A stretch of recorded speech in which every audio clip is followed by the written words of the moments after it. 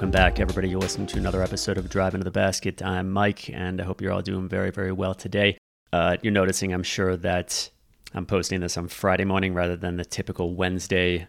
Just turned into, there's nothing wrong per se. It just turned into a pretty exhausting week. A Tuesday night game, which is when I typically record, and it was just that and a combination of pretty poor time management on my part. So apologize for that. And, just along for the same reasons, rather, this is going to be a little bit of a different episode than what I typically record. I just haven't had the space to do the sort of preparation I would usually do for, well, this was going to be really the first of the season preview episodes, unless you consider Killian to be the first. But, I mean, that one was more just about his possible future with the Pistons and so on and so forth. Anyway, I digress. So I'll be getting rolling on the first of those episodes to be posted next Wednesday. And for this episode, I'm just going to answer some questions that listeners were kind enough to submit, most of them on Pistons Discord. And if you're a Discord user and you want to hang out in the biggest and best Pistons Discord server on the interwebs, just check out discord.gg/Pistons. We got a pretty great community over there. In any event, I'm going to start really quick, just with something I've seen some questions about. That is Buddy Boeheim, who was signed to an Exhibit 10 contract. Buddy Boeheim, I've been over him, not an NBA player by any means. Well, I'll get to that part later. I just want to explain what an Exhibit 10 contract is. Exhibit 10 contract is a one-year contract at the minimum. They are almost invariably non-guaranteed.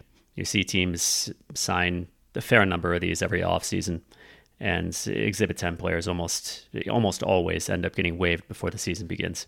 Non-guaranteed salary means that the salary, if they're waived before a certain date, salary will not count against the cap. Now, there are some players who go into seasons and are just continually non-guaranteed to be waived during the season, but those are pretty rare. In any event, Exhibit 10 largely just means that it can be converted to a two-way deal, and otherwise it can only go the other way. You can only convert a two-way deal to a standard NBA contract and not vice versa. But if you are on an Exhibit 10 contract, the team has the right to do that. So I'm not 100% sure why he even got that deal, just because Buddy has really, really no NBA upside. Yeah, he's a good shooter, but shooting in the NBA it's not a skill that on its own is going to make you a viable NBA player. It's just the skill that without it as a perimeter player, you're in a great deal of trouble because the NBA is incredibly punitive to perimeter players who can't shoot. So Buddy is an unathletic, short-armed player who, we're talking unathletic, this guy would be like at the very, very depths of the NBA in terms of his athleticism. A short wingspan, awful defender, just can't defend at the NBA level, and can't create for himself or for others. Just due to his athleticism, is even going to have trouble getting open off the ball. He's a player with no NBA upside. I remain unclear as to why he even was on a two-way contract last year. Two-way deals aren't useless for a team like the Pistons. They're an opportunity to just take some really low probability risks on upside, hopefully get a rotation player out of it. It's rare. Like typically two-way players fail. They don't make it to the NBA, and you can waive a two-way player at any time, but it does happen. Like, Alex Caruso, Lou Dort, the Heat had three of them on that championship, that NBA Finals roster last year: Duncan Robinson, Max Strus, and Gabe Vincent. So, did I mention Lou Dort? I think so. Anyway. Yeah, so it was just kind of a waste that they spent. They tied up a two-way slot last year on the likes of Buddy Boeheim for the entire year. The only plausible explanation that's been, that I can come up with is just doing a favor of some sorts to Jim Boeheim, with whom Weaver worked when Boeheim was the coach at Syracuse. Weaver was one of his assistants. So, yeah, it just didn't really make any sense at all. But in any case, yep, Exhibit 10 contract, very, very unlikely to be on the team next season. I just wanted to explain what Exhibit 10 was. And this is a minor point, but they do count against the standard NBA contract limit because they are technically standard NBA contracts. However, the Pistons in the first place, this would only be their 15th, but more importantly, teams can hold up to 20 standard NBA contracts in the offseason. They just have to be down to 15 by opening day. And the Pistons, of course, a lot could change between now and the regular season. I don't think a lot, but some stuff could change. We're only at 14 right now. You don't have to sign 15 players. You can stick with 14. That's the minimum. All right, so moving on. First of the questions, what kind of offense can we expect to be run through Monty versus what we saw with Casey? And the same can be said on the defensive side. So I am not really an expert on Monty Williams' offenses. I mean, I've watched a decent amount of Suns games, but not enough to consider myself really an expert in any way on Monty Williams. Not at this stage. As far as his schemes go, I know that they have been very personnel dependent at times. Certainly after the trade that brought Kevin Durant to Phoenix, things changed quite a bit. And part of that, again, was just that the personnel were different. You no longer had Mikal Bridges, who turned out to be much more than just the 3-and-D guy he was being used as. You didn't have him or Cam Johnson. Instead, you had another player, in addition to Booker and CP3, and Durant, who was just a creator, just a shot creator off the dribble. I wasn't a huge fan of how Monty worked with that. Basically, in the playoffs, it was here Chris Paul, here Devin Booker, here Kevin Durant, just take the ball and please just create a jumper in the mid-range with it. Didn't really make any effort to attack Jokic, for example, and yeah, he didn't do too great in the postseason, in my opinion, which was maybe a little bit of a wrinkle.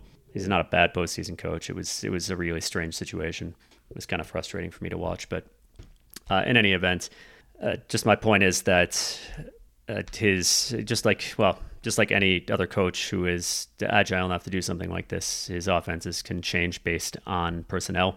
We have had a lot of Pistons coaches in the past who are not able to do that. But what I can say about Monty is, though he wasn't my first choice, I wanted the Pistons to just take a shot on upside.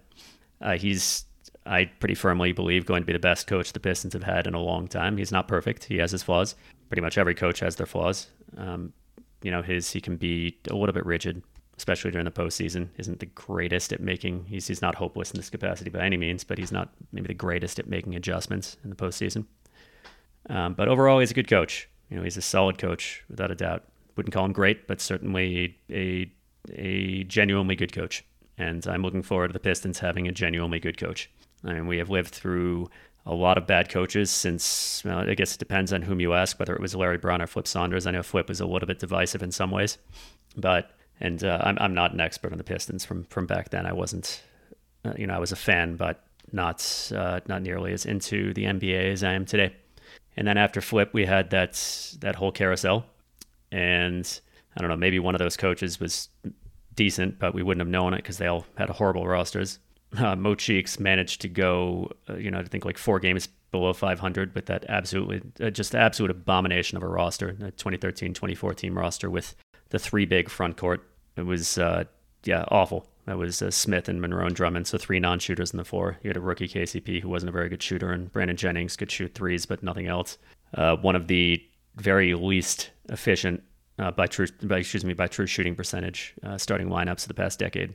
So I guess who knows? Maybe he was decent at his job. He got fired most of the way through the season for whatever reason. But this is random. But the last 2K game NBA 2K game I played a lot of was 2K13.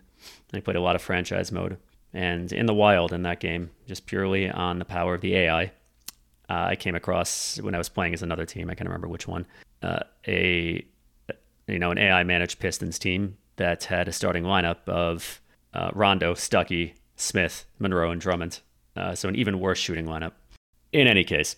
And then we got on to Stan Van Gundy, who was kind of like mediocre in his first season, kind of okay in his first season, kind of more flawed in his second, and then absolutely and utterly horrible in his next 2. And then we got to Dwayne Casey, who y'all know my feelings about Casey, so I'll be brief about these. I'm pretty sure that Tom Gores saw, Coach of the Year in the 2018 offseason and said, hell yeah, we're going to get this guy Coach of the Year, we're going to make the playoffs, everything's going to be great. And Tom Gores at that point, and this would continue to be the case for about another year and a half, and it had been the case since he bought the team in, I believe, April of 2011, was operating under the delusion that all the Pistons needed to do to be a successful team was just win and build a quote-unquote winning culture.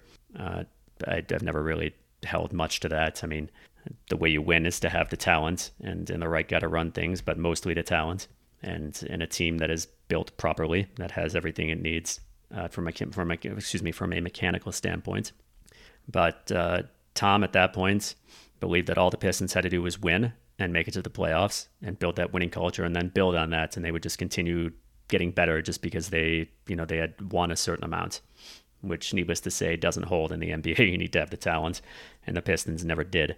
But at that point, he was still stuck on that. They'd just made that really, really not great trade for Blake Griffin. And at that point, I think Gores was also just still under the dire misconception that you were going to do well just because you had a superstar caliber player, which also, of course, did not turn out to be the case. Dwayne Casey at that point was already a very flawed coach. He was a guy who was rigid, unimaginative, not very good on offense, and also had the horrific flaw of being incredibly unable to make necessary adjustments in the postseason, which had bit the Raptors many times. I remember watching Game 4 between the Raptors and the Wizards back in 2015 when the third-seeded Raptors got swept and stomped in Game 4 and thinking, Casey came in and he was a good floor raiser for them, but they got to replace the guy. Whatever the case, Casey had issues. Those certainly existed during his time with the Pistons. Ironically, he was hired to win, but ended up being much more fit for the role that he ultimately played when the Pistons in 2020 pivoted to a rebuild. And Casey's a solid developmental guy. He's a decent, he did a good job, I think, with that. His players liked him. I feel like the youth, did a solid job, if we speak here behind the scenes, at developing the youth. He ran a good locker room through 3 really, really tough seasons, a lot of losing. And, I wish him well in the front office. As far as his actual on-court coaching, bottom 10 coach in the NBA during his time at the Pistons. Feel pretty strongly about that. Just all of his issues were just there, all the same issues he'd always had. Casey was fossilized. He was never going to improve on them. And he helped the Pistons. A flaw I should mention is that he was absolutely and utterly terrible at coaching in late game situations down the stretch. He would just completely lose control of the offense or just fall back into his personal favorite, which is here, insert name of veteran creator in this spot. Please take the ball and just do something with it. And that was frustrating to watch, but great for the Pistons draft odds because they lost a lot of close games under Casey. So I guess I'm just contextualizing the fact that the Pistons haven't had a good coach in a long time. And for the most part, they've had pretty poor coaches or outright bad coaches. So I'm looking forward to Monty. I don't anticipate watching him and having my socks blown off, but I think he's going to be the best coach the Pistons have had in almost 20 years. So I'm looking forward to that. As far as answering the question, I wish I had more to offer. I can just say that Monty's, I think is going to be solid, and I'm looking forward to it. Next one, what can we expect out of this offseason in terms of how big a step Cade and Ivy will take, and how big of an impact Asar will make in his rookie season. So I'll go over these more when we're closer to the season, when I do season previews. So I'll just summarize. So I expect Cade will take a big step. Cade, I'm very, very bullish on. I think he has a superstar ceiling. I think he's going to be a very, very good NBA player. And I think that I've never thought that there was any real capacity, any real possibility, and I continue to think that the probability is very, very low that he will not get it together as a shooter. I think he has the touch, and he was also, he was a strong shooter at Oklahoma State on a difficult shot diet. And this is an A side for sure, but if anybody points to how he did at Oklahoma State in terms of his shooting within the arc, you just point them to the fact that he was basically like the guy on a team that had hardly any spacing, and he was swamped by 2 or 3 defenders every time he drove into the lane. He was impressive in his rookie season. A lot of what he had to offer was still upside, and I continue to think that he has that upside. I think that he'll get it together as a shooter, both on catch and shoots and as a pull-up guy. And once he's a pull-up guy, you have a 3-level scorer because he's also a strong mid-range guy. I talk a lot about how it's very, very difficult to make mid-range pull-ups efficient in the NBA, and that there is a very, very small number of players every year who attempt mid-range pull-ups on any sort of notable volume and manage to hit the efficiency threshold on those, which is about 48% these days. So last season, that number included all-stars, all NBA players, future Hall of Famers, Cade and DeJounte Murray. I know it was a small sample size for Cade, but Cade's got it. He's got it as a mid-range shooter. Pretty confident in that. And also he's gotten quite a bit stronger. I think that'll help him quite a bit in going up the middle and getting into the basket. Though he doesn't really rely on explosiveness at all to get to the rim. He's a very, very smart player, very extremely under control on the drive, and just very, very crafty. I think that strength will help him get to the free throw line as well.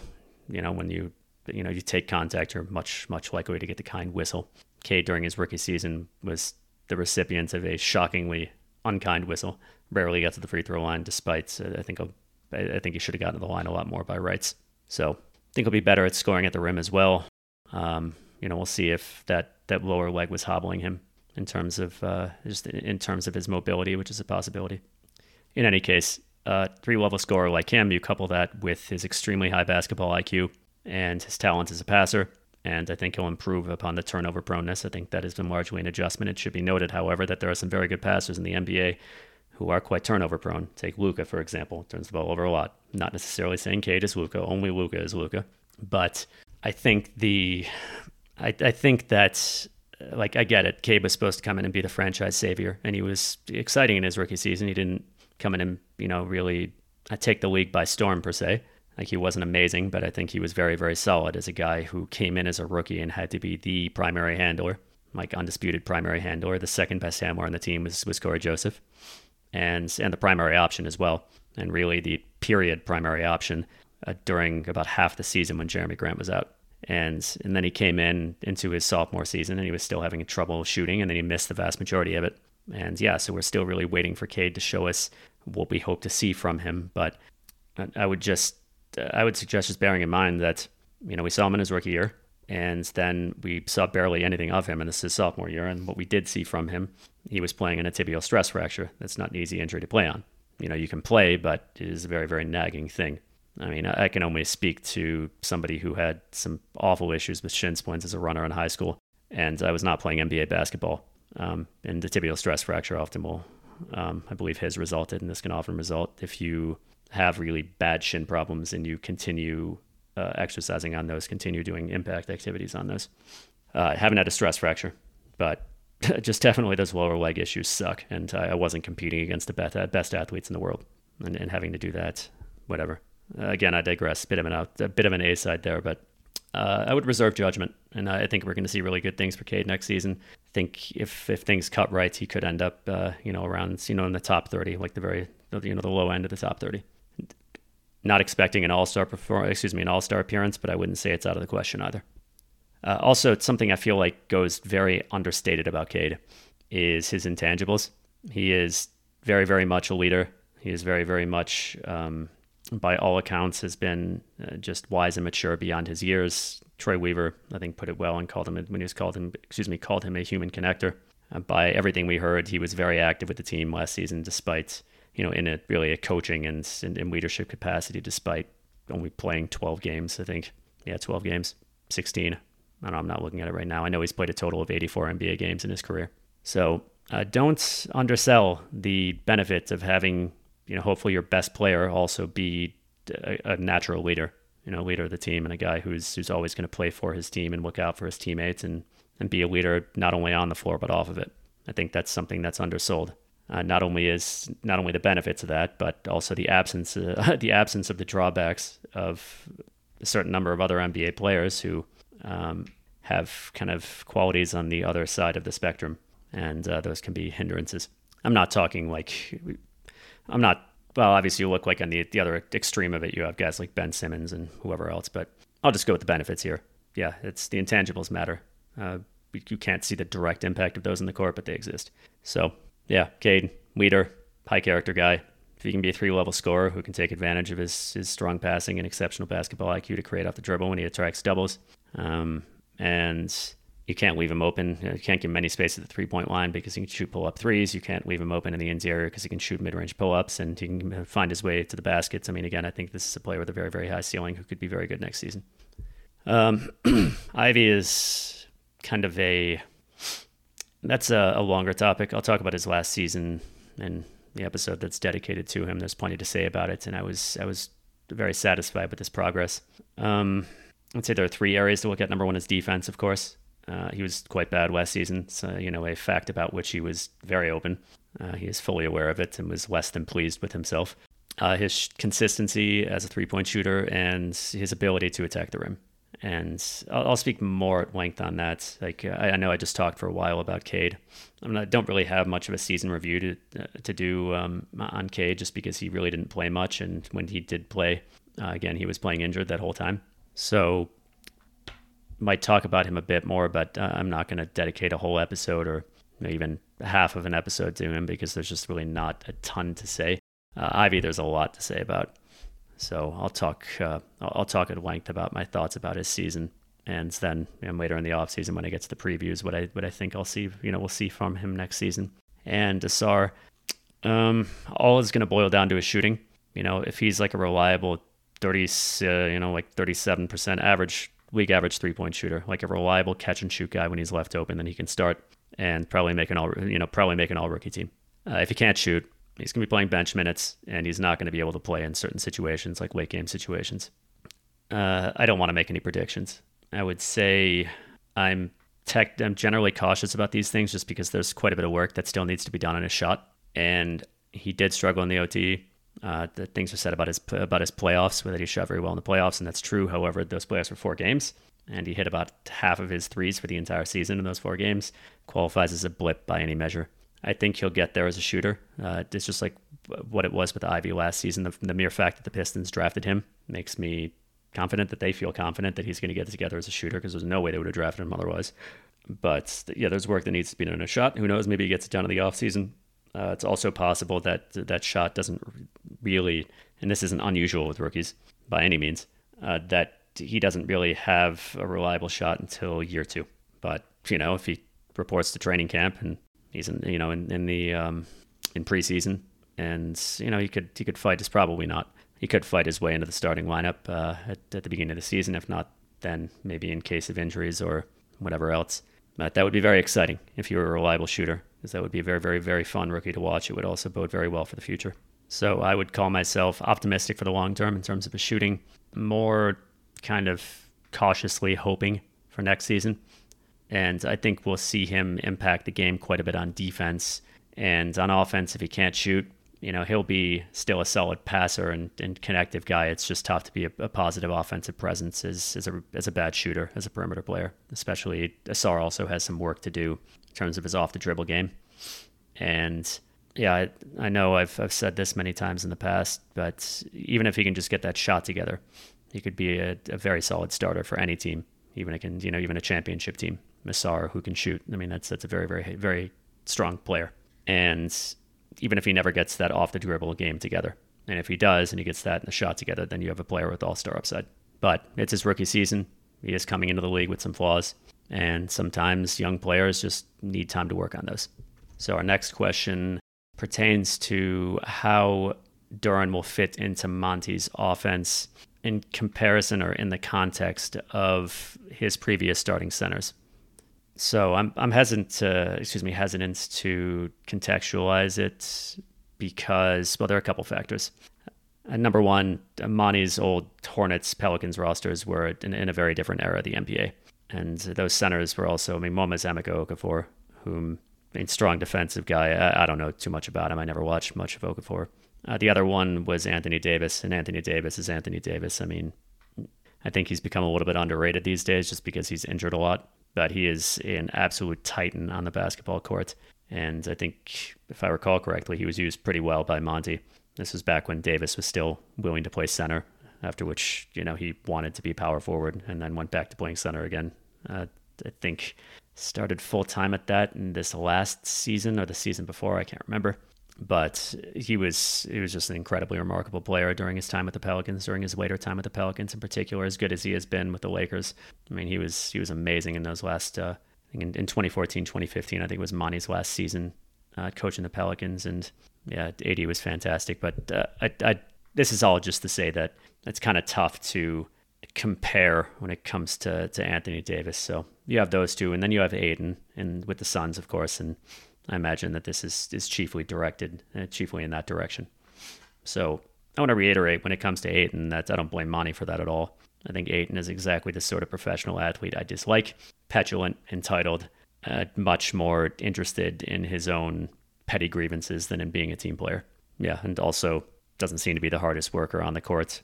And I don't believe a very hard worker off of it either. There are flaws in his game that's, shooting for one. The guy's meant to make his money on offense primarily. He's not a bad defender, but he's not a great one and still can't shoot. So, yeah, I don't like Ayton. And I've seen no indication that Monty was unfair or really did anything untoward. Ayton just seems like kind of a baby. So, Duren and Ayton, very different players, needless to say. Ayton is overall a pretty strong scorer. Well, outside of the fact that he can't space the floor, decent mid-range guy, decent creator on the post. He's a strong finisher. There's no doubt about that. He's a very talented finisher. But on defense, he's more of just kind of like average trending toward pretty good rather than actually strong. Duran, I don't think has that sort of offensive upside. I think he has more defensive upside. So I think he'll just play a very different role. I mean, what I see is Duran's ceiling on offense is his ideal role on offense, put it this way, is hopefully a strong finisher. He's got to work on those layups, but hopefully a strong finisher, strong on the roll, vertical spacer, who can hopefully do some passing in the interior, maybe some passing out of the short roll. And, he flashed some upside at Memphis as, with some kind of short pull-up jumpers off the pick and roll. And if he can get those, great. That's just another tool in his toolkit. As far as him shooting threes, who knows? And that's a summer league thing. I think he attempted 2 of them. And I don't think the Pistons in anything but isolation situations, even if he could shoot threes, would want him out in the perimeter anyway, because his strengths are really around the basket. I'd be very, very pleasantly surprised if Duran ends up being a creator in his own right. And in terms of post play, not many guys who can effectively create offense in the post on volume, or to whom it is worthwhile giving that opportunity. Against mismatches, cool, that's a different story. So I anticipate them playing very, very different roles. I mean, Duran as a very complementary player, just a finisher, they're probably not going to try to have him create much. When it comes to creating, when it comes to giving a guy giving a guy the ball and asking him to create offense, it's not just about how good he is. It's about the opportunity cost of not giving it to somebody else who might be a lot better, or just running, an offensive scheme that's going to produce a better result. So I don't anticipate Duran being used in that role, whether, and who knows if he's ever going to be an effective creator, basically. I really encourage people when it comes to any of the Pistons prospects to keep in mind that the vast majority of the NBA is made up of role players. And these role players can be quite valuable. Not everybody needs to be a star. I think, and not everybody is a star, of course. Hardly anybody is a star. Duran, I think, can easily be a top 10 center. All he needs to do, I think, the only requirement for that is for him to get to improve in terms of his decision, not necessarily even his decision making, basically to work out some of that rawness on offense. And unlike with Wiseman or Bagley, I'm quite confident that Duran's going to get that together. Now, being a top 10 center is very, very different from being a top 5 center. There are very few centers who are like these kind of titanic difference making players. You've got Embiid, of course. You've got Jokic, of course. The first guy that's going to come to mind. You've got Bam Adebayo, I think would fall into that category. Maybe Sabonis on the outside. Gobert used to, not anymore. Well, I mean, I'll just restart on that list. Put it this way. I'd rate your guys who are like actually true 100% like game-changing difference makers at center at Jokic, Embiid, and Anthony Davis. And then kind of on the border there, you've got the likes of Sabonis, Bam Adebayo, Jaren Jackson Jr., who actually played most of his minutes at center last season, in part because Steven Adams was out and averaged 18.5 points per game, stretched the floor effectively, and played elite defense. Like your number of like true like look at this guy, he's absolutely like 100% difference maker superstar centers is pretty small. So difference between being like the 34th best center and being like the 8th or 9th best center is pretty substantial. You look at a guy like Jared Allen, made an all-star game and is a strong player, but is a complimentary player, and that's fine. So, I think that Duran's got a good ceiling. I question his ability as a creator. And again, he doesn't need to be a creator to be a major contributor. And like you take Duran, and I mean, it's a lot to ask. It's a lot to ask for a player to be good at everything. So I just anticipate them playing very, very different roles, put it that way. Also, I don't anticipate Duran getting pissed off by Monty benching him in the midst of a Game 7 in which the Suns are Aiden,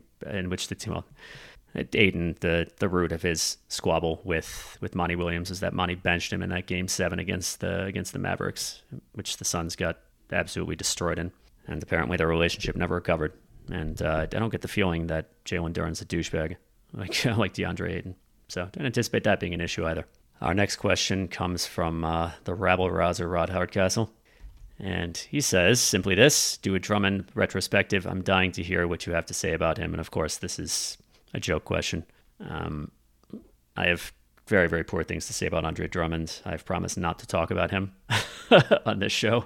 I will say only this about him, and just in response to some sentiments I've seen about, what about we bring Andre Drummond back to play backup center or something like that. So Drummond's the Drummond of today, whatever you might think about the Drummond of yesteryear, particularly in his time with the Pistons, is sliding rapidly toward third string status. He is so here's basically what happened. Well, I don't need to go into basically what happened. He's lost a tremendous amount of mobility. Drummond used to be very, very athletic for his size, like an elite athlete for his size. And he started going to athletic decline kind of sneakily with the Pistons in his mid-20s, maybe 25-ish, 26. He just became less explosive of an athlete. And in his years after he left the team, I mean, that athletic decline really sped up, and he's lost a great deal of his athleticism. And a consequence of that is that he no longer has the mobility to effectively defend in space, as a result of which he is genuinely unplayable in the postseason. And he's a worse scorer than ever. So he is not a good NBA player anymore. He is, I'd say, not a positive value NBA player anymore. And so, no, I would say, even completely irrespective of my feelings toward Drummond from his stint with the Pistons, I would say this is not a player the Pistons should have any interest in bringing back and bringing onto this roster. Even if I had no concerns about his attitude either, I would say just is not a player the Pistons have anything to gain by bringing back. Weak scorer, flawed defender, strong rebounder. That's about it, and that's nowhere near enough. And again, can't play him in the postseason. And then the final question: tell us about your favorite class in Mass Effect 2 and how will you build it? Yes, I have played Mass Effect 2. Well, 3 full playthroughs and 2 half playthroughs. So I would say the Vanguard, Mass Effect 2 is one of my favorite games, and I know this is a question that has nothing to do with the Pistons, but I love this game so much that I'll do it, is the Vanguard, which I think is one of the most enjoyable classes I've played in any game ever.